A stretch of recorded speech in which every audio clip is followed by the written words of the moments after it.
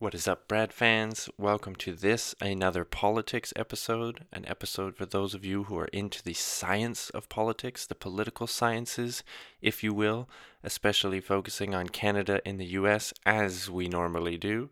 I am joined, of course, by the three members of the regular ordinary voter, taxpayer, ordinary guy panel. And we were still in the holiday spirit. One of us maybe a little bit more so than the others, as he made some off-color jokes. So, I am too lazy to edit all those out, so be warned. Be warned. We're also too lazy, as this was the holidays. We recorded this on the first Sunday of January, to really have a dedicated theme or structure. But being that it is a New Year's show, we did a hodgepodge of looking back at the year, winners and losers, Rudy Giuliani's best moments, all of these things. Our look back at lessons that could be learned from last year brought us into a heavy conversation of Alberta, the Alberta government, some of their recent troubles with travel, but also just in general the approach of some populist sort of governments that got into power and then tended to maybe not handle the pandemic as well, or maybe this highlights some things that people are maybe saying, hey, maybe this isn't what we want. But that's just my opinion. We also touched on sort of the opposite side of the spectrum and, the federal liberals in Canada and, are they going to get the support that they expect from their spend-heavy approach? And will there be a federal election upcoming in Canada? Spoiler alert, we all said yes. Anywho, like I said, then we did some winners and losers and Rudy Giuliani's best moments. So all in all, it was fun. Enjoyed it. Always love talking to these guys about politics. Now, new announcements for the show this year. We have an email, tobradforyou@gmail.com. If you send us an email, I'll read it on the show. We also have a way that you can send us voice messages, which I will also play on the show. So for that, you can go to our website, tobradforyou.wordpress.com. There is a link on the homepage to our SpeakPipe messenger service. So you can also go directly to speakpipe.com/tobradforyou, and you can leave us a message. As always, Twitter and Instagram are also available to you at tobradforyou. And please rate, subscribe, comment wherever you're getting your podcasts. All of that really helps. We're hoping to interact with y'all more in this new year. So yeah, reach out any way you want. Speakpipe.com/tobradforyou. Leave us a message. tobradforyou@gmail.com. Write us a message. At tobradforyou on Twitter and Instagram. Leave us a message, like our posts, comment, all that. And like I said, you can always rate, subscribe wherever you get your podcasts. Help us out. With that, here you go. An interesting chat on politics with my good friends from back home in Alberta.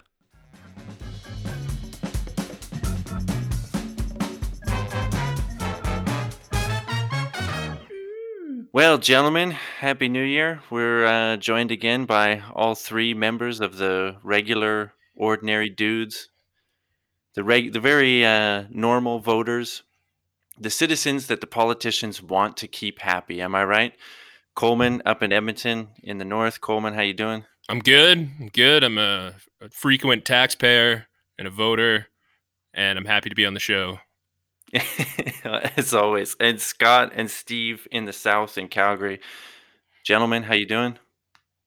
Doing well. Thanks for having us on. And yeah, I'm going to pay my taxes pretty soon. They're, corporate. You pay it when you can. January 1, we just rolled into January, so you better start getting your affairs in order now. Now's the time. Steve, what's going on with you? Hold on, is it a new year? Are you still in the holiday haze? I don't know how these days just pass me by. It's a new year, 2021. My God, that's a good feeling. And for sure, they're going to extend the tax deadline. Don't you think, Scott? Are you banking on that? Not for my little corporation. No, I got a few calls from the CRA saying like, "Hey, when are you going to pay that?" and everyone tells me like, no, it's a big scam, but they're not asking to get paid in Bitcoins or iTunes gift cards, and they know to the penny how much I owe them. So I think it's actually them, but pretty soon, I'll fire them off a check. Oh, speaking of taxes, if anyone in any sort of upcoming federal election, if we have one this year, wants to campaign on a CERB tax forgiveness platform, they will 100% have my vote. Could be a number of lucrative platforms to run on in that sense. I know a number of people that might be in on that. But hey, let's say this is a brand new year for this. We're going to continue doing these Two Bread for politics shows. Let's hope that we're all employed for the whole run this year, eh? So far, so good. Starting off on a good front. Taking it day by day. I am vaguely unemployed, but you just ruined it. I thought we had a good streak going. It was like one day. Yeah, sorry. No, pretty soon someone will call. I got a text today, someone looking for some work, so it'll come. All right. I know Scott's probably sitting at home eating cheesies, collecting government money. Just makes me sick. Yeah, pretty much. The worst kind of Albertan. We'll leave it very vague as to what Scott does for work too. So who knows? Yeah, don't plug your business on a podcast or anything. No run for Scott. Yeah, someone called me looking for air quotes work. Yeah, NorthstarCalgary.ca. Check it out, people. Find us. I'm going to bleep kitchens in town. I'm going to bleep that in post. These aren't free. All right. Custom furniture coverings. All right. I need a plastic cover for my couch. Are you the guy to talk to, Scott? I don't want to say why I need that cover, but I need it. Supply and install. Free testing on site. Free testing. Ooh, lovely. I'll come into your house and jizz on your couch. This is. I feel like we're all just gonna get cut here. I think. No. This stays in. In. I walk if that jizz on a couch joke is cut. Excuse me. Well, as you can see, we're all still in the holiday haze. That moment, between Christmas and New Year's, where you don't really know what day it is. Now we've actually gone into the new year. We're a couple days in, so let's sharpen it up here, fellas, and we'll do kind of a bit of a hodgepodge of all the tropes of the New Year's show. The look back, the winners and losers, the best moments, that kind of thing. And I'll start it off with my kind of thoughts that I'll put to you guys about what I thought the lesson learned from 2020 could be, because obviously it was a weird year. And to me, the lesson should have been, we can argue whether it will sink in, and I guess we won't know till we have a bit of time behind us, a little bit of space between us and the pandemic. My lesson learned for 2020 should have been that maybe we want to kind of invest in some nice, robust safety systems. Some of the things that I think government is meant to do. Healthcare, keeping their citizens from going, into the depths of poverty, keeping us buffered from these disasters that, hey, turns out they turn up. Turns out they're real. It can happen to everybody on the planet.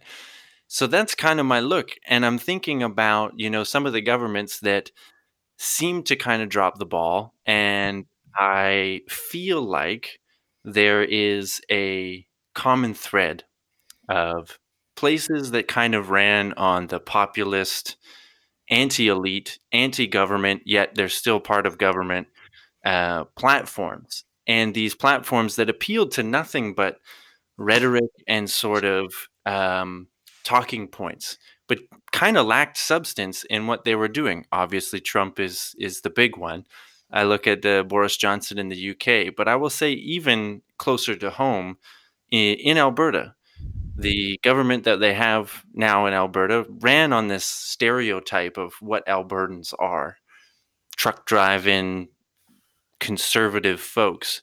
But I think that the platform that has been unveiled over the last couple of years of, a pretty conservative project, a pretty ideologically conservative project that takes money from public institutions, tries to privatize it, and does very little to take revenue on the tax side. I'm curious as to how you guys feel it's turned out, and I guess looking forward, can they continue with this project in the face of the year that was 2020? Anyone want to jump in? You're talking about, well, specifically the Alberta UCP party. Can they continue along? Or you looking for the lesson, or do you want to talk about the party itself? And Good call, Steve. their outlook? I guess I left it very vague there, but let's start then with the lesson. Do you agree with my thought that the lesson should be that you know a little more focus, a little more emphasis on collective action in terms of the things that we pay for, the things that we should be investing in, is the lesson learned? Yeah, I totally agree with that. I just think it's about being proactive, right? I think being able to plan.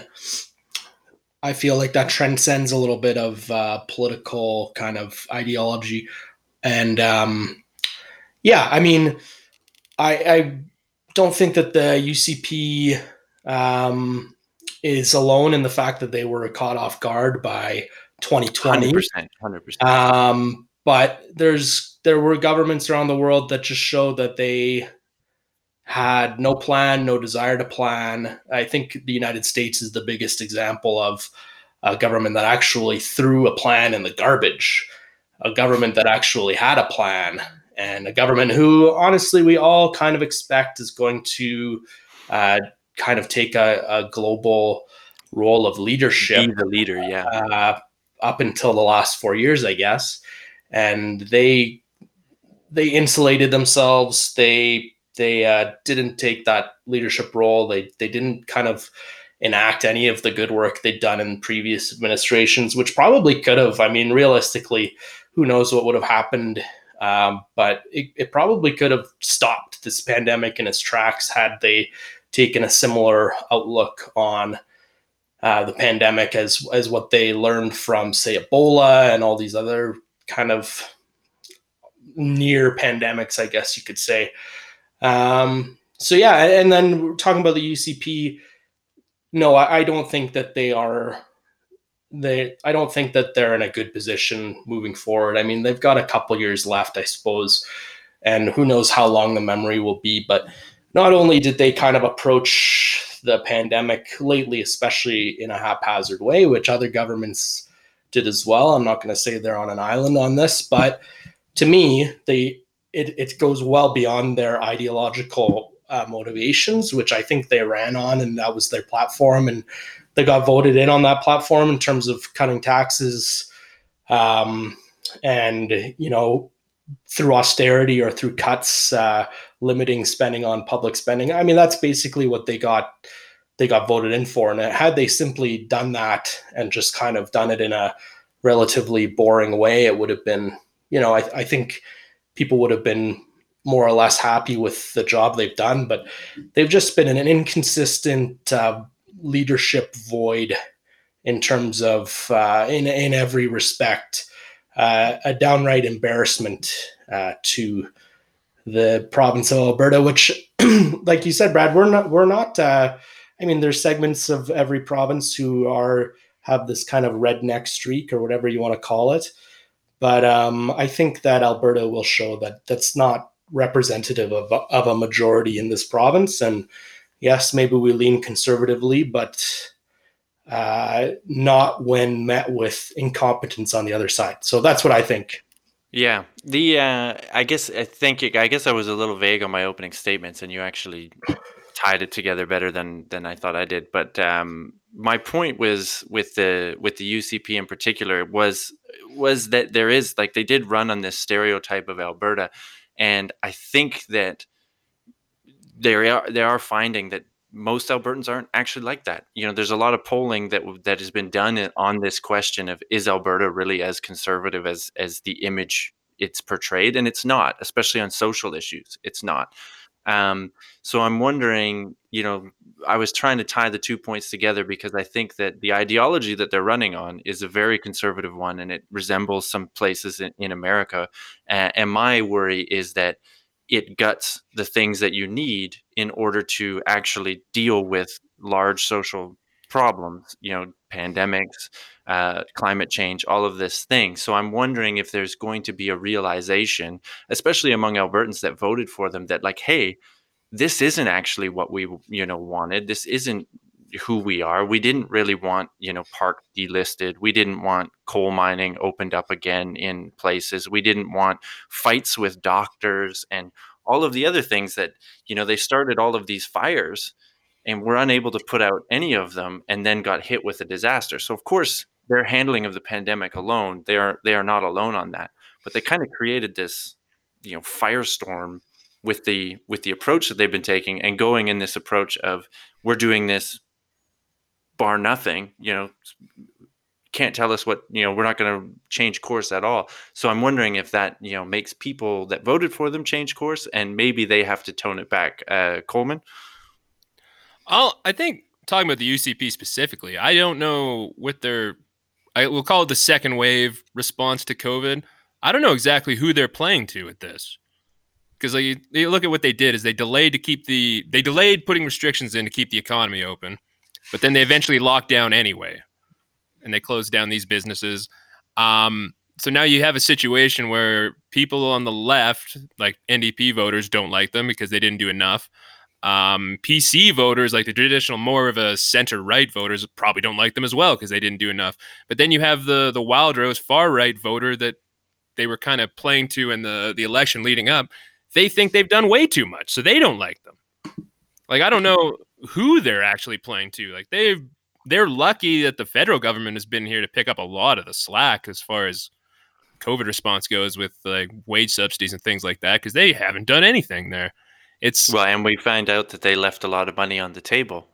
Yeah, just a lot of federal money on the table. Just stick it to the Liberals for reasons unknown. And then go out and say that Alberta is not getting its fair share. It's like, well, we were offered a lot. Now, in their defense, I think a lot of that money would have gone to low-income workers. So they really need to stick it to the poor also, not just the feds. That's true. That's very true. Who would have paid taxes on it, right? Like, it's not just that it was a 400% ROI just to start with, but then you're creating money that you pay people, and they pay income taxes on it in your province at a rate of 10%. So it's insane that money. They would have been able to double dip on that money. It's like being paid for two jobs while doing one. Like, it's crazy that they didn't want to do that. I mean, I think strictly the answer, and you can correct me if I'm wrong, but I think 100% in my mind, the answer they did it is for to make their balance sheet look better. And it could have been also to stick it to Trudeau, but it's either reason is a terrible reason to do that. I think I agree that they're probably doing it to make their balance sheet look better, but it's going to be a disaster anyway. We've seen a lot of governments kind of ignore the deficits that's coming because it's going to be huge. So say they didn't take that money. We already gave these corporate tax breaks out to people that are already going to make us run a huge deficit. We've talked about that earlier, how they gave huge tax cuts and they were leaving us in the same hole that the NDP were leaving us in that they hated before. So I just don't know who they're playing to at all here. It doesn't make any sense. They're kind of, because you see right-wing governments in the States, especially at the state level, that are like pushing individual freedoms and keeping the economy open. They're going all in on that strategy. It's like, but in like Canada, they're trying to walk this fine line that's just pissing everyone off on both sides. It's boggling to me. It just doesn't make any sense at all. Certainly the optics of saying we don't want to have $100 million extra expenditure after we just invested $1.5 billion in a pipeline that is almost certainly not going to get built with the incoming administration. And certainly, Kenny at one point called some American law like a moron or, something like that. And I was like, this is not exactly the charm offensive that's going to get your pipeline built. So maybe insulting the intelligence of the people whose support you need to not have completely blown $1,500 million might not be the way to go about it. But like Brad, you asked, can they continue in this way? And I mean, should they continue in this way? No, but can they and will they? It seems almost certainly that they will, in that, I think they kind of came in and launched sort of a big public relations war with the doctors and the nurses, which probably wasn't a great strategy politically to begin with. But then certainly I would have thought when the pandemic hit, they would have been like, okay, we're just going to lay off the fight with the doctors. We're going to at least kind of just tone down the rhetoric. And they didn't really do any of that. And I thought politically, like, I don't understand. Jason Kenney was supposed to come in as this very politically savvy figure. And I think at least just toning down your rhetorical attacks on doctors during the pandemic, when like doctors' approval ratings are pretty high at the moment, I think was crazy. And certainly with their refusal to put the restrictions in place, it doesn't jive with their ideology, so they don't want to do it. Even when they finally did it, Kenney would only talk about the effects on businesses and made virtually no mention of like the effect of COVID on people's health or not seeing their grandparents or things like that. But even when the writing was on the wall that every day the case count goes up, goes up, goes up, we all know the restrictions are coming, they still refused to do it until it seemed that there was just absolutely no option left, despite the fact that everyone who knows anything about this stuff would say every week matters, every day matters. You put these restrictions in place earlier, it's a lot easier to get your case numbers down when you're starting from a much lower point. But I think it's ideology above all for the most part with this government. And I think in addition, for the $100 million, not only did they not want it on their balance sheet, but they didn't want to have to say, thanks, Justin, thanks, Trudeau, for bailing out our frontline workers. So no, we'll let them starve instead. I'm sorry, maybe I got the numbers wrong. Was it not $1 billion to a 4x $1 billion? What I'd seen is they left $300 million on the table, so they would have had to put in $100 million to get $300 million, which they opted not to do because that would have gone to poor people, and they're poor for a reason. It's because they're bad people. There you go. There you go. Brad, you're talking about like the lesson we learned from this. It's like, if you want to, because this is our first pandemic in a while, we've kind of gotten part of the way through it. It's still terrible, but if we've learned anything, if you want to keep these economies going when a lot of people aren't working, the only real viable option is to pump money into the lower class. That's the only way to keep it going. If you give money to the top hat, they're just going to save it. So we're talking about if we need to have like strong social nets and stuff like that. It's like, absolutely. Because these governments want to talk about free market, but they're not willing to go far enough to be like, we're going to let these people starve on the street. Mm-hmm. So unless you're willing to do that, then you absolutely we need to have strong safety nets in place. Like, it's the only possible solution to these problems. Yeah. And I guess that's my thought process was, like, some of these ideologies just seem very hollow in terms of what they actually offer people. And I mean, we could discuss, running super ideologically on the left and stuff as well. And that, I think that would be equally terrible, but we don't, we haven't seen that. And I don't think that exists, really on the political, I can't think of a country that's gone super left. Well, I mean, China, we could.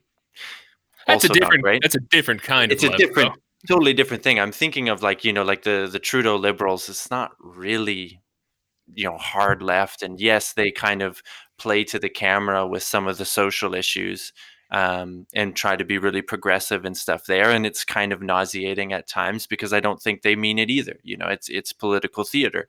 But it doesn't seem to have the consequences that running on this really strong ideology of, say, the UCP or the Republicans in the States, or the Conservatives in the UK seems to have for a lot of people. And I wonder if there is, because this problem with the pandemic is, yes, we're getting through it and stuff with vaccines and whatnot. And let's be fair, like, I don't think anyone would have, any government, say it was Rachel Notley or it was Harper in the federal position, no one's going to be saved by this. There was always going to be calamity. There was always going to be trouble. We could argue lockdown, don't lock down. Like, it was going to be bad. There was going to be something. So it's a matter of like, what's going to do the best for the most good for most people.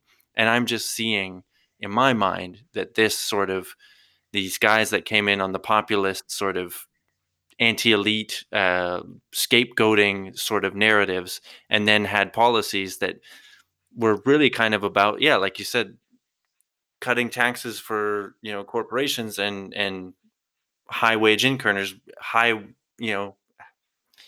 income earners, and nothing for the safety net, nothing for the majority of people. It seems to have failed miserably. Can I quickly touch on something that Coleman said? And I agree with you, Brad, as well. But Coleman, you're talking about the target audience for the UCP in how they've both handled the pandemic and perhaps kind of just gone about their business in general. But the thing is with their target audience, I think they're trying to do this. And Brad, you talked about this lots last podcast. This cloud up every issue, rely on your base, rely on just a bunch of outrage and energy to come to your side, use the rhetoric, and just let the fire kind of stoke, and it'll come out on your side of things. I mean, obviously it didn't work for Trump because he was defeated in a semi-resoundingly kind of fashion. Allegedly. Allegedly, yeah. Gotta keep myself out of the crosshairs of Giuliani here. I don't want him coming over here and farting in my general direction. You got to get a cover for your couch if Rudy comes over. No kidding. Yeah. I know a guy. Yeah. North Star couch covers. So the point I'm trying to make is I don't think it works with the UCP either. I think they need to have a pretty united vision in terms of how they're implementing their policy. And I think it has to be, I mean, if there's one thing, perhaps Alberta is a conservative flavored place. I would go ahead and agree with that. But, people here don't like dishonesty. No one likes dishonesty. But people also don't like hypocrisy. Mm-hmm. And that's really leaked out a lot in the last few days when we have the MLAs, in some cases with inside of the ministry with cabinet positions in Alberta, who are going on vacation amidst the lockdown to Hawaii. I mean, Tracy Allard, who went to Hawaii as the minister in charge of vaccinating Alberta, in charge of vaccines. She goes on vacation to Hawaii while we're in lockdown. This pisses everybody off. Mm-hmm. So this pisses people off on the left who are like, who are going to be upset about mistakes the UCP make regardless. It pisses off the UCP base because they've been asked to and I mean just kind of like their moderate base, which I think is their biggest voting contingent in Calgary and some in Edmonton as well, and across the province. But pisses them off because they've been asked to make sacrifices that they agree with, but then that kind of, if I'm making a sacrifice and you're the leaders are blatantly rubbing that in our face, that doesn't go over well. And then even Ezra Levant of the Rebel hopped on this and started tearing.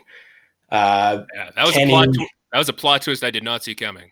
Totally. And so it pisses off every single corner of the province. And I mean, there was only one solution, was to fire her, just fire her ass. It's not that hard really, except, well, it could be that hard if a bunch of your ministers did it, which it seems like there's a lot of MLAs.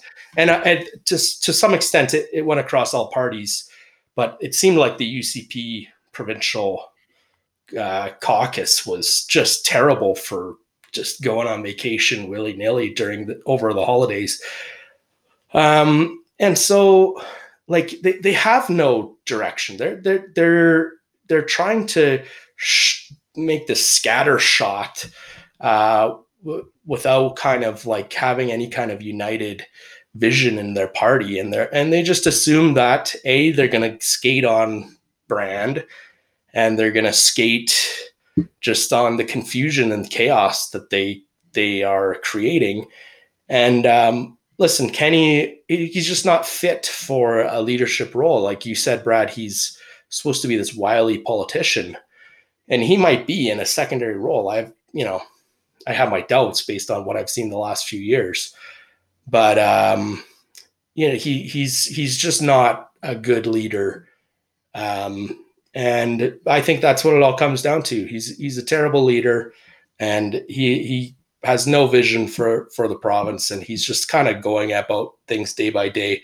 The pandemic's just really a microcosm of his whole of his government. It's just it's starting a bunch of fires and not being able to shambolic. That's the word of 2021. It's if I could add on your just to say, people really dislike the hypocrisy. I also think people really dislike that when all of this news came out, that all these MLAs and his cabinet minister had flown to Hawaii, and then he gives this press conference that is just the most weaselly excuse-making performance. The airlines would go out of business if our MLAs didn't fly to Hawaii. Those 8 people didn't take that flight. Yeah, the rules are not that clear.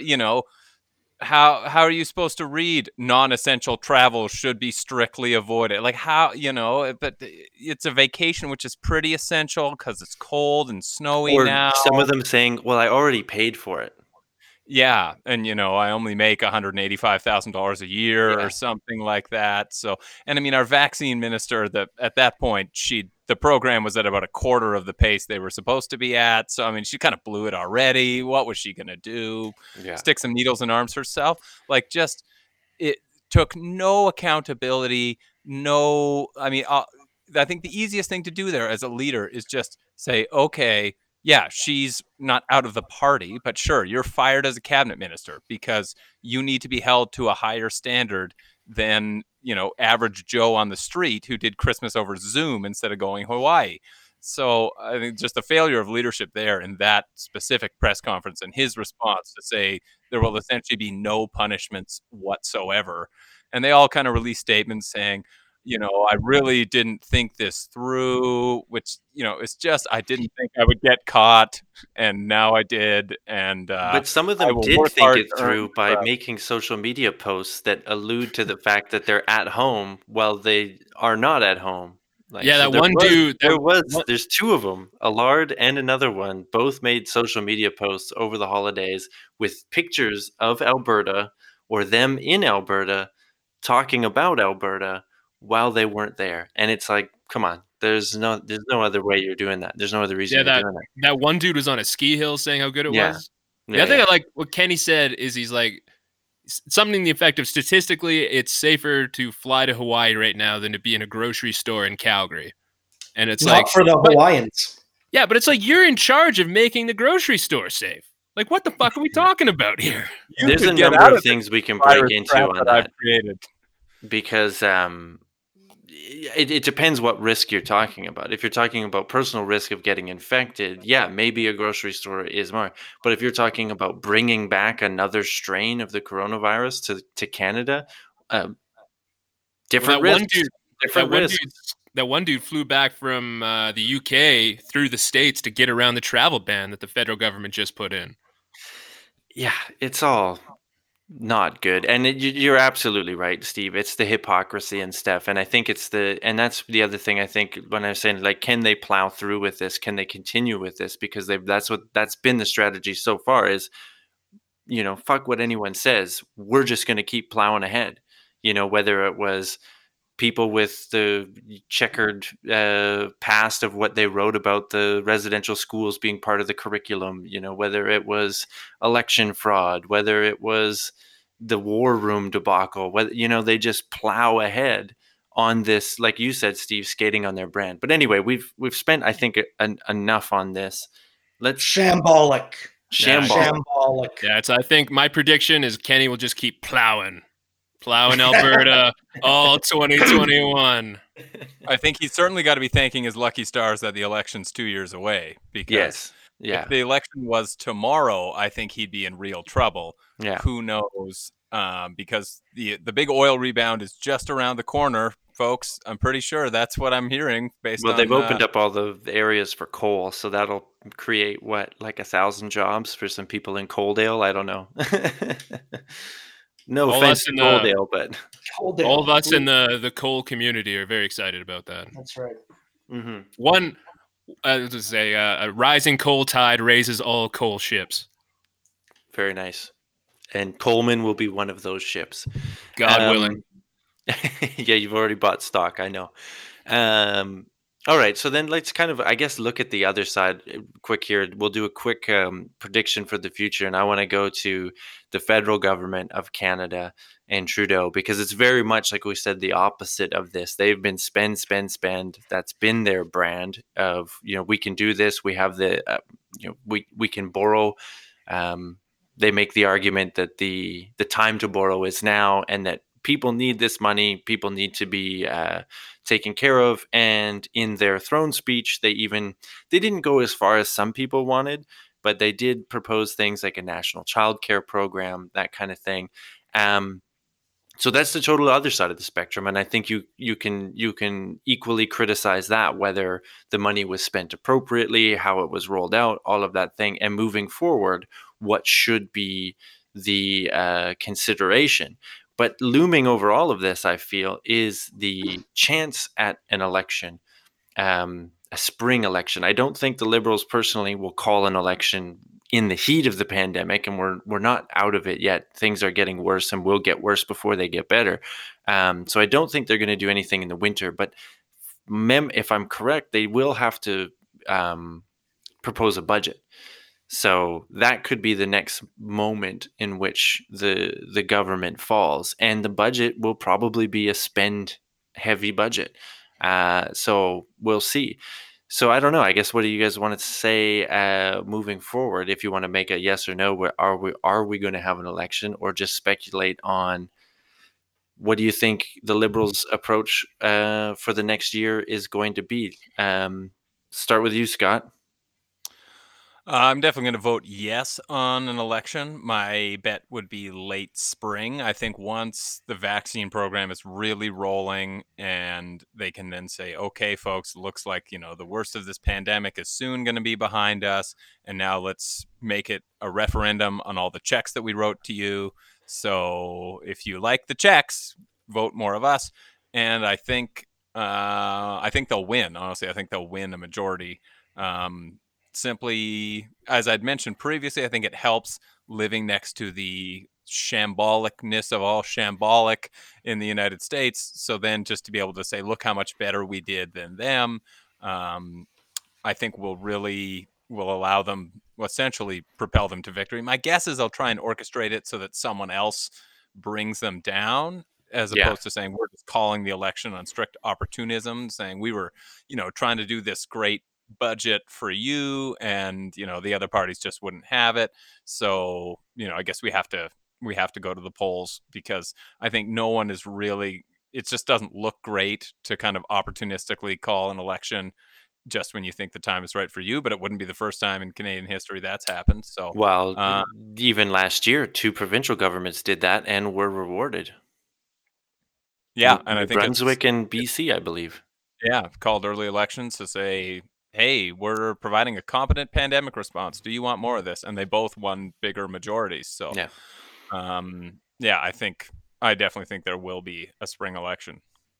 Correct me if I'm wrong, and I actually don't know now. Can they call it by themselves, or do they need the NDP? Because they can call one whenever they want. No, I think that there is a fixed.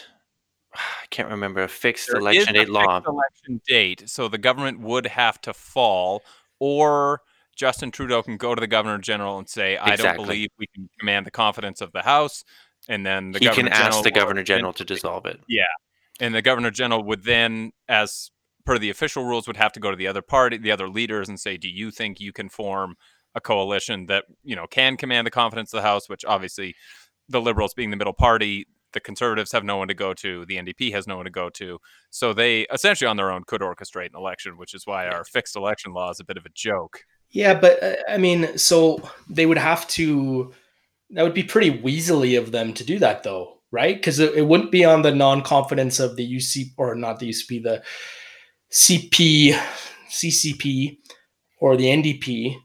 It would be based on the Liberals' non-confidence in themselves, which is actually just a veil for their uber confidence. There was I was watching CBC The National and the Power and Politics panel, and they one of them proposed a scenario like this is what you could say to the public is that we've spent so much already on this. We feel we need a mandate from the people in order to spend another $1 billion.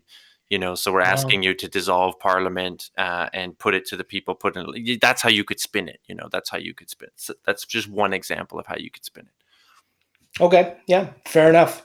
I mean, if that's the case, it would behoove them to have an election in the spring for sure. So if they can make it happen on their own, then hell yeah, because they would win. Because there's nothing that is sticking in the media cycle in terms of negativity towards Trudeau.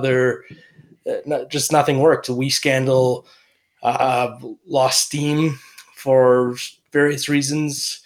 It's all pandemic. So, and if it's in the spring, that's going to be our numbers will be low. They'll be declining. Yeah. Our vaccinations will be rising, and people will overall give Trudeau a passing grade for his work. So, yeah, I think if they can make it happen, they will, and if they can make it happen, they'll get lots of seats. Yeah, I wonder, Coleman. Let me just put surprise to you question. Do you think if there is election, we've laid out that 3/4 of us, I guess, think that there will be. What do you think the CPC, like Aaron O'Toole, what is his play? What is his strategy? How does he counter the wave of Trudeau love in terms of the pandemic response? Because like Steve just alluded to, nothing seems to stick. What do you do? Personally, I don't think he does. I just don't. I don't think Aaron O'Toole's a bad guy. As far as conservative leaders go, I think he's reasonable. But Trudeau is a very, very good campaigner, and Aaron O'Toole is just a white dude. He looks like a guy that works at Home Hardware. How do you what do you do? There's no answer. Well, you could attack the carbon tax, the hike in the carbon tax. I don't know. Yeah, but right. that doesn't give them the votes that they don't give them the support that they need to pick up from the Liberals specifically. I don't think you're going to take votes from the Liberals on campaigning on a carbon tax. I think, and of course, just going back, shambolic means chaotic, disorganized, or mismanaged. I knew that. I just wanted the rest of the listeners know that that's what it means. Thank you. So we've been using that word a lot. Probably Aaron the title of this episode. It's good. I thought "Jizz on a Couch" would be a good title, but this is fine too. He just keeps saying it. He just keeps saying it. I'm gonna keep one of these is gonna sneak through the censors. You can't get them all. If you jizz on a plastic cover on a couch, that's the opposite of shambolic. All right. It's very targeted, managed. Yeah, that's a man. Required foresight. And Brad's gonna try and take all these jizz on a couch references out, but what we know about jizz is sometimes it sneaks through, even if you do everything you can to prevent it. Yeah, but my back to Aaron. That. Oh yeah, the existence of my 4-year-old can speak to that. Let's hope he never hears this. Back to Aaron O'Toole. The guy, like I say, I don't know really how you attack Trudeau right now. He's been kind of, I've been interested. He's kind of made a legitimate play for working class votes, an actual some O'Toole, some vaguely pro-union statements coming out of the O'Toole camp, which is pretty interesting coming from the Harper era of conservatives. But Like I could see a situation. I kind of agree that there most likely will be an election in the spring, but I also think there's a chance that the Liberals don't bother. If they put their budget up, the Conservatives can make a big play about how terrible this is, and then just not have a certain there's a specific term for it when you just don't have MPs show up for the vote, abstaining, I guess. Not even abstaining, just like not present. Yeah. And then you can let it sneak through that way. I could see that happening if then maybe the Liberals don't try and push their luck. They just keep a minority government. I don't know. I haven't seen the polling. They might be in majority territory, but I also kind of think that Justin Trudeau is going to eventually campaign on a universal basic income, and that's his big campaign deal. And if that's the case, I don't see the Conservatives beating him in any fashion. I just don't see it happening. Really? I don't think they have not to bash Aaron O'Toole. I don't think they have a leader really that a prospect that could really go against Trudeau right now. Yeah, he does have a lot of goodwill, and I think it's like the pandemic, in a lot of ways, helped him, because if we were talking, for a whole nother year about spending, and not with this guise of, hey, we all need this money and this spending was a good thing, it could be, a very different situation. Yeah, I'm not sure what the Conservatives do, and I'd be curious as to whether the Liberals, do just ride out a minority, because at this point it also does feel like, who wants to bring them down? It doesn't really behoove anybody to bring them down. The NDP, No, they don't want to. But here's the thing: if I could vote for the guy who helped me out at Home Depot last night for Prime Minister, I would. So to say you can. Aaron O'Toole is running in this election. That's what I'm saying. So I perhaps would vote for him, especially if you knew lots about electrical panels. Mm-hmm. Yeah, because you need to get the right switch. You can't just get any fucking switch. It's the electricity of your home. My God. Yeah. And so here's the other thing. If there is an election, we all know that between now and then, Justin Trudeau is going to do something fucking stupid. Probably one or two things. They probably have already happened, and we just don't know about them. Agreed. 100% agreed. Yeah. And so there might be some. He will have been vacationing with the Aga Khan in a COVID hotspot this whole time. For sure. In blackface. And so there's that. But then or a Castro. I don't know. One of the two. Could be. He had Castro face on. Yeah. It turned out that he recorded a parody rap album entirely in blackface and using some very offensive accents as well. And he went full method actor. He went full method actor. Full method actor. So the thing that the Conservatives are going to use, we don't know about yet, but it's going to be there. And the other thing is ethically, I disagree with calling an election in the spring just to suck up your majority. Yeah. I mean, elections are expensive, first of all. So if you're doing that just to ask people to spend more money, more money, I mean, you're going to spend that money put it in your budget. And then if the NDP and the Conservatives call you on it and say, no, we don't have confidence in this budget, then they can trigger it. But I don't want them going ahead and self-triggering. Yeah, and I don't think they will, to be honest. I don't think they'll self-trigger, because they have, like you said, no one's going to take them down, so they can basically govern like they have a majority. And this is what Harper did too with his minority. He kind of, Well, and you're right. Sure. It's tough to force someone to take you down, because either your budget has too much money in it, in which case the NDP is probably going to support you, or not enough money in it, in which case the Conservative Party is going to support you. And so how do you, it's hard to come up with a budget that's too centrist for everyone so that, everyone takes you down. It seems unlikely, but I think you're right. As far as what does O'Toole campaign on, you can't campaign on giving more money than the Liberals did or spending more money. That's going to obviously turn off your conservative base. But austerity also right now is not going to be popular in the slightest, especially when interest rates are so incredibly low. And it seems like, we just borrowed like $300 billion or $700 billion. Like, what's another $100 billion? Once the numbers get big, then people start thinking in percentages rather than absolutes. And it's like, wow, it's only 10% more. It's only 20% more. I think there will be no appetite to, go hard austerity, nor should there be, as far as at least the economics nerds that I follow would suggest that, there are times where the government needs to borrow and spend, and now's one of those times. I don't know. I'd be curious if you guys have any thoughts as to what, other than, because it seems a lot of like Justin Trudeau is a sort of pompous, smarmy politician, which he is, but it doesn't seem to affect, people still vote for him. And we all know that by now. We've heard the attacks. We've seen the blackface photos. None of that worked. So, where do they go from here? And I honestly don't know. I don't envy being a conservative strategist going into this next election. Yeah, I think if you're I don't want to interrupt you, Brad, but if you're a conservative strategist, you're just thinking it's like, well, these scandals just slide off Justin Trudeau like jizz off a plastic couch. Oh God, I should have not let you interrupt me. Back to you, Brad.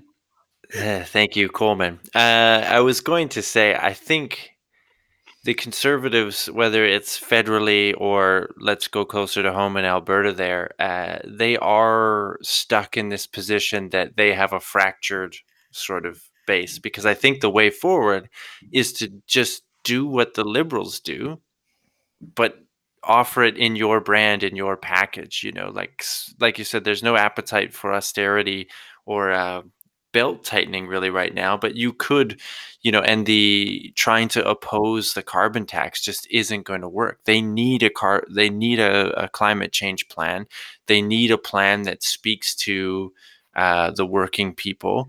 Like you said, O'Toole is trying to appeal to unions and stuff like that. But that's it. That is where the Canadian electorate is at, the majority of them anyway, or at least in the places that they need to win.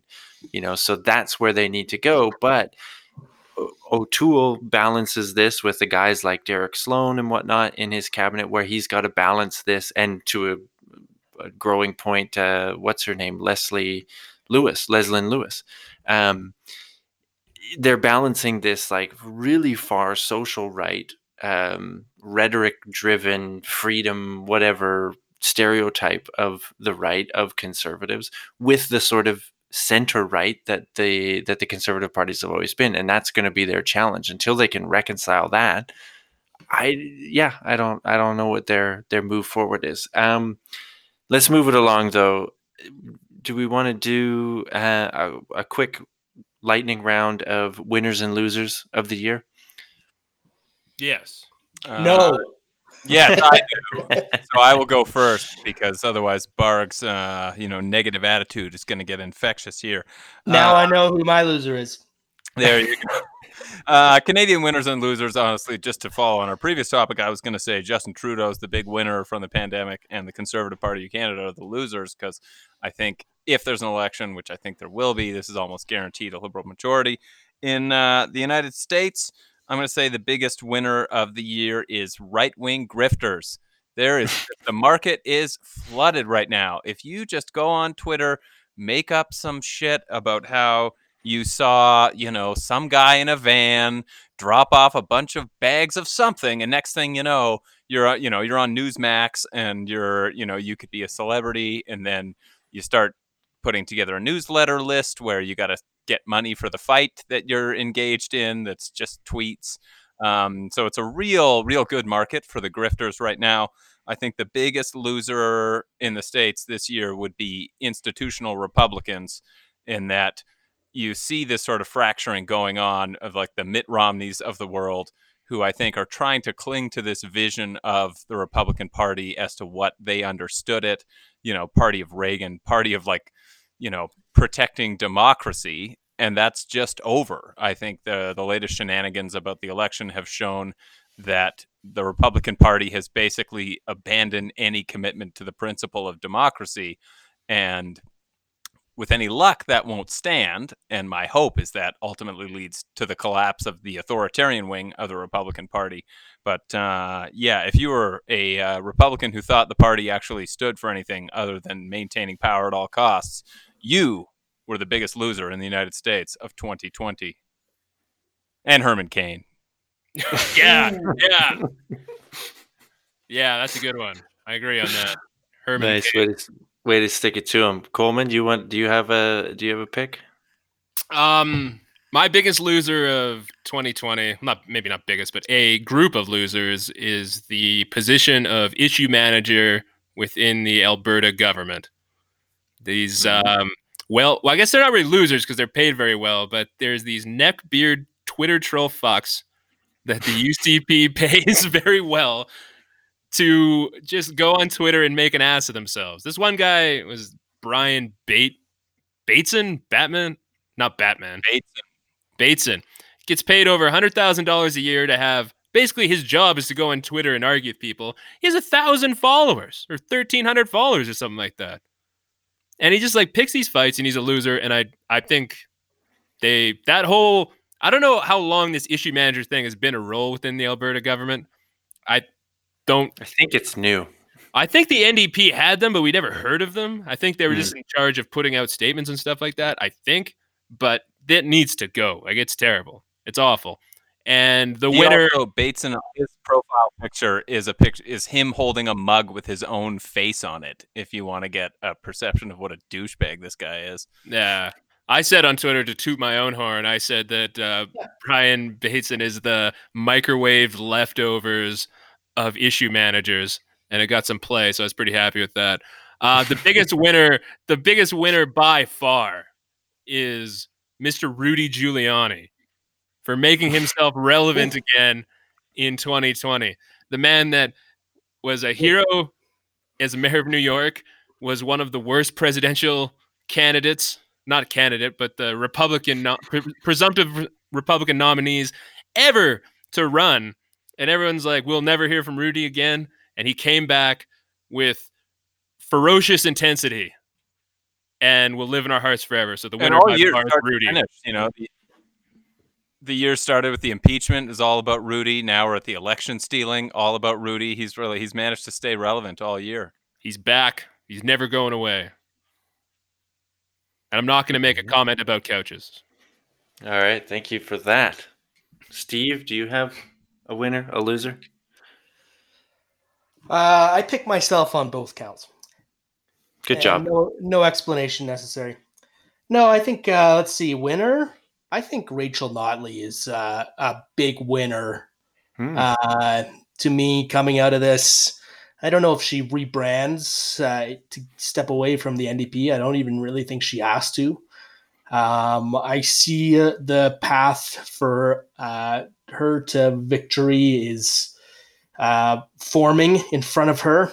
And I believe it happens through various different means including a total splintering of the right wing, which is what led to her election in the first place. It will be the independent Wild Rose Party will take votes. Kenny will be in shambles. He'll be shambolic. And it'll, I think she's going to take it again. And like, here's the thing, here's a little thought exercise for you. Imagine, if you will, Kenny loses the election. Okay. But he's still the leader of the opposition party.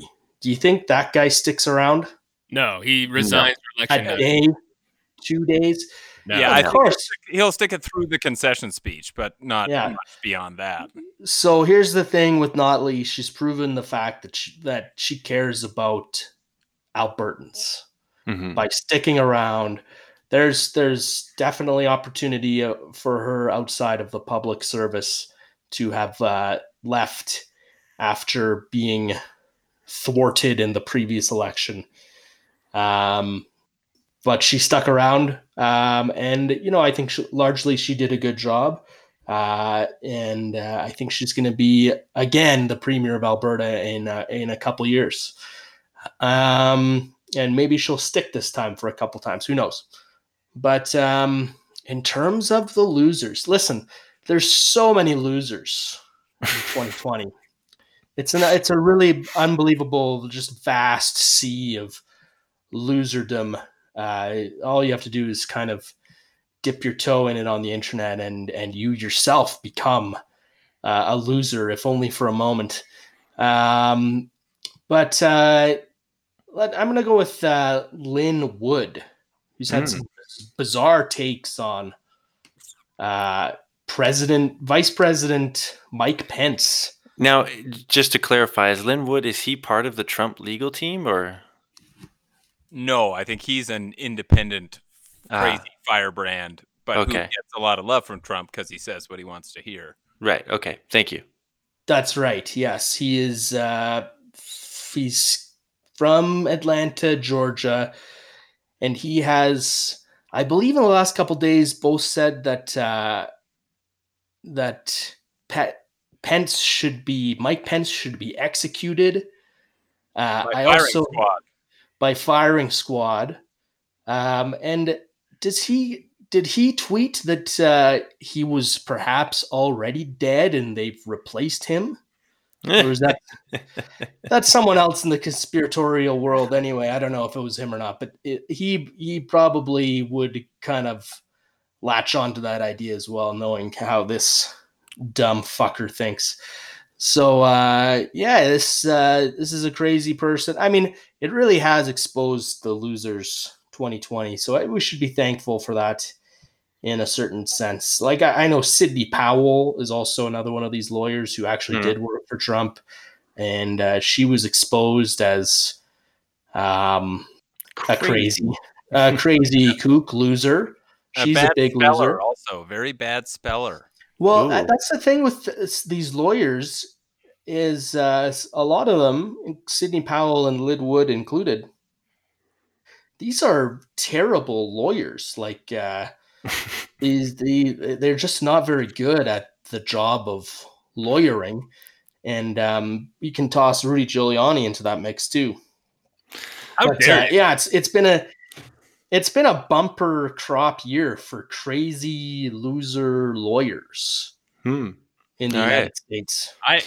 I have one more winner, a serious one this time. Stacey Abrams is a winner this year. She lost the was it 2018 the governor's race in Georgia. A lot of people wrote off her political career after that, apparently. And then she was the driving force behind the voter registration in Georgia that arguably allowed Biden to win the state and might get 2 Senate seats for the Democratic Party there. Allegedly. But she has a bright future ahead of her. She was one of the few winners of 2020, I would say. That's a good point. Yeah, good shout out there, Coleman. Because she, I was due by all accounts. Yeah, you finally contributed. Did a lot of the groundwork, a lot of the organizing, a lot of the stuff that like really wins campaigns. A lot of the hard work. So Steve, to kind of roll with what you were saying, it's funny, your loser pick is kind of the same people that are the winner pick for Stoli. One man's losers are another man's winners. It depends on, I guess, if we look at their bank account or their personal credibility. Lynn Wood's certainly sending out a lot of fundraising messages. That's right. I think it's just him posting crazy tweets. Like, how much money do you need to do that? But it turns out, I think he's getting a crazy national profile for a legitimate crazy person. He made it on our podcast. Yeah, he made it to this podcast where only the highlights of the world make it. So that's right. With this kind of discourse, what can you expect? I'd call him a big winner. I'd say he's if your goal was to just have people to know your name and respond to your fundraising messages, then he did well. Well, part of the overarching problem, and I'll wrap this back to what Brad said at the beginning of the program, is the fact that these guys are, in a sense, winners. Makes the American education system a big loser. Because if they, the biggest loser.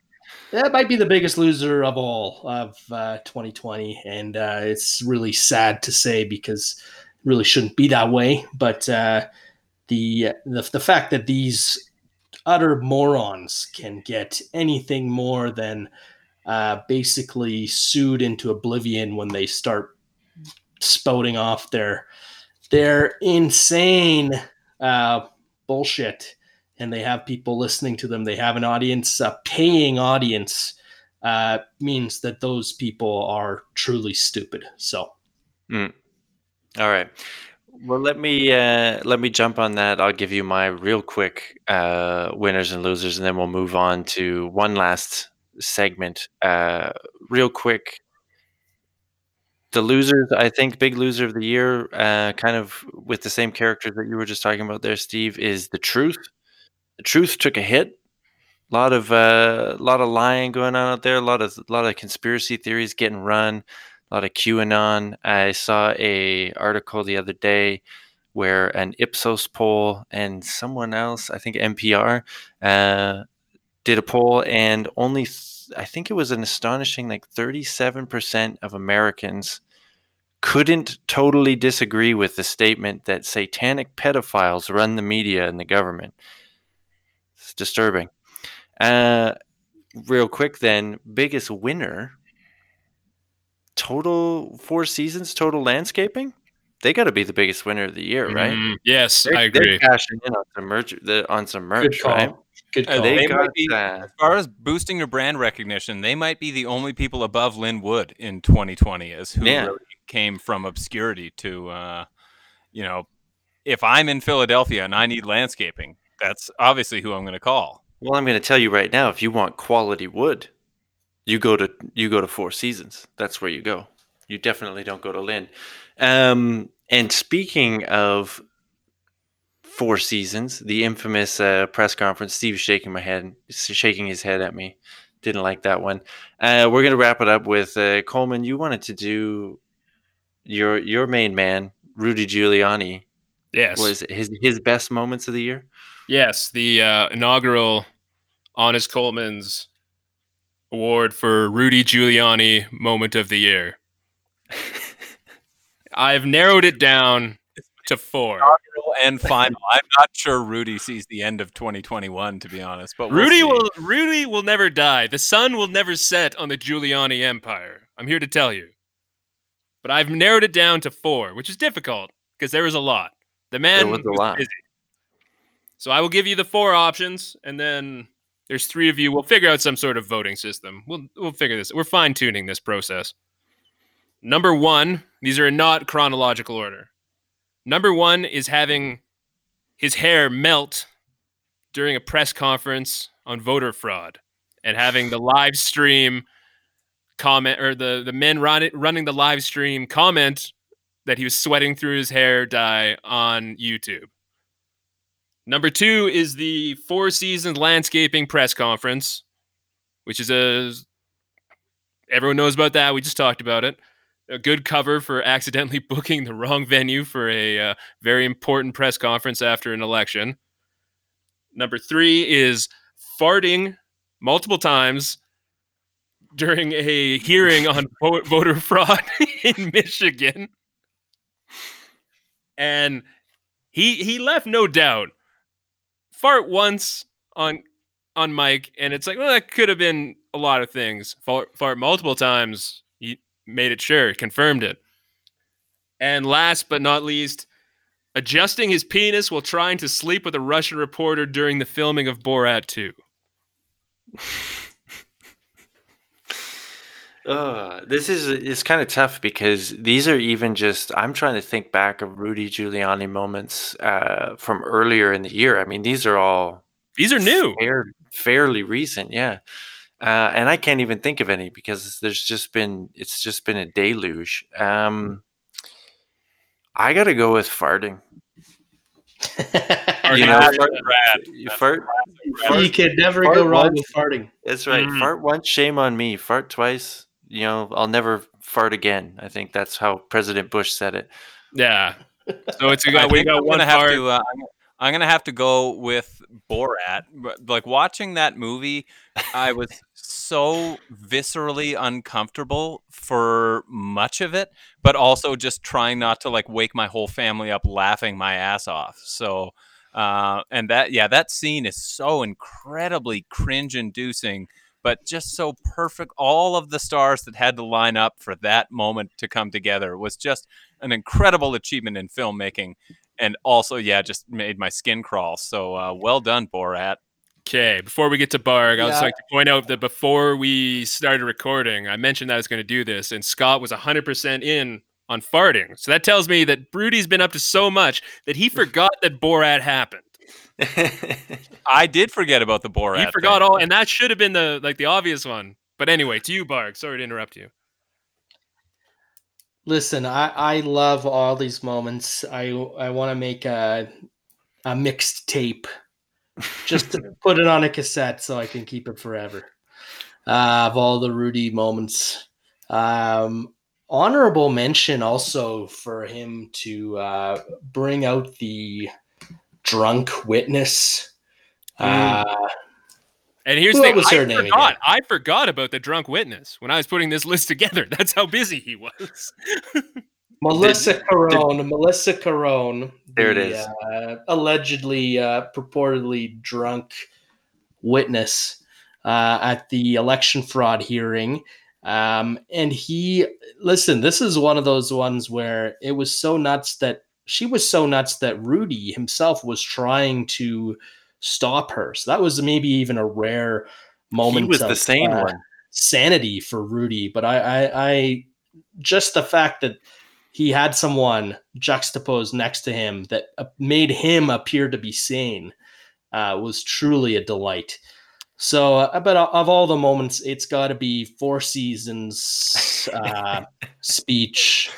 All the networks. He's told that the election's been called during his speech, and he proceeds. Which network called it? All of them. Oh, all of them. All the networks. It was. Networks don't decide elections. Courts decide elections. Like, Yeah, people old time people would have said voters decide elections, but you know, yeah. Well, I like in that press conference amazing. when he looks at the camera, he's like, "Do you think we're idiots? Do you think we're dumb?" It's like, yes, Rudy. Yeah, yes. Let's also point out that he brought out to speak at that conference a convicted sex offender. So let's not forget that. Okay, so to tally the votes. Well, I mean, there's not that big a difference between convicted sex offenders and unconvicted sex offenders. They all look So the same on camera. maybe Rudy just wanted a supporter. The media doesn't decide who's a sex offender. The courts decide who's a sex offender. So Maybe we should vote. Is Rudy a sex offender? I think it would be yes. So to recap, Probably yes. We have one vote for farting during a voter fraud hearing. We have one vote for Four Seasons landscaping press conference. And we have one vote for adjusting his penis while trying to sleep with a Russian reporter during the filming of Borat 2. And I'm proud to announce I have the tie-breaking vote that we have a 4-way tie because I'm voting for melting during a press conference. Leaking oil from his brain. Yeah. And I like this. That encapsulated Rudy perfectly because that's how hot he was running all year.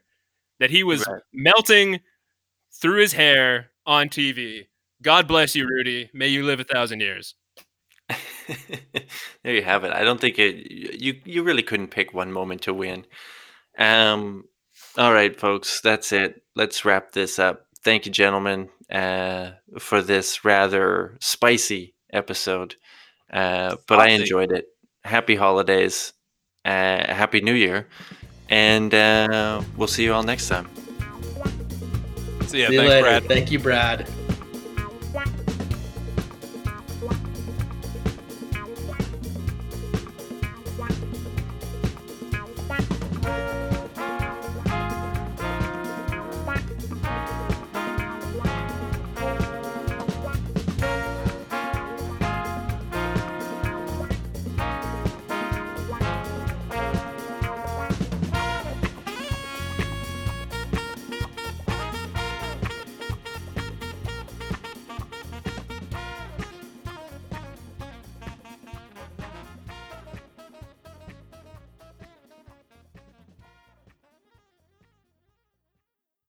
Can I say one more thing? Follow Lionel Can I say Steele. one more thing? Let's get a plug in here quick.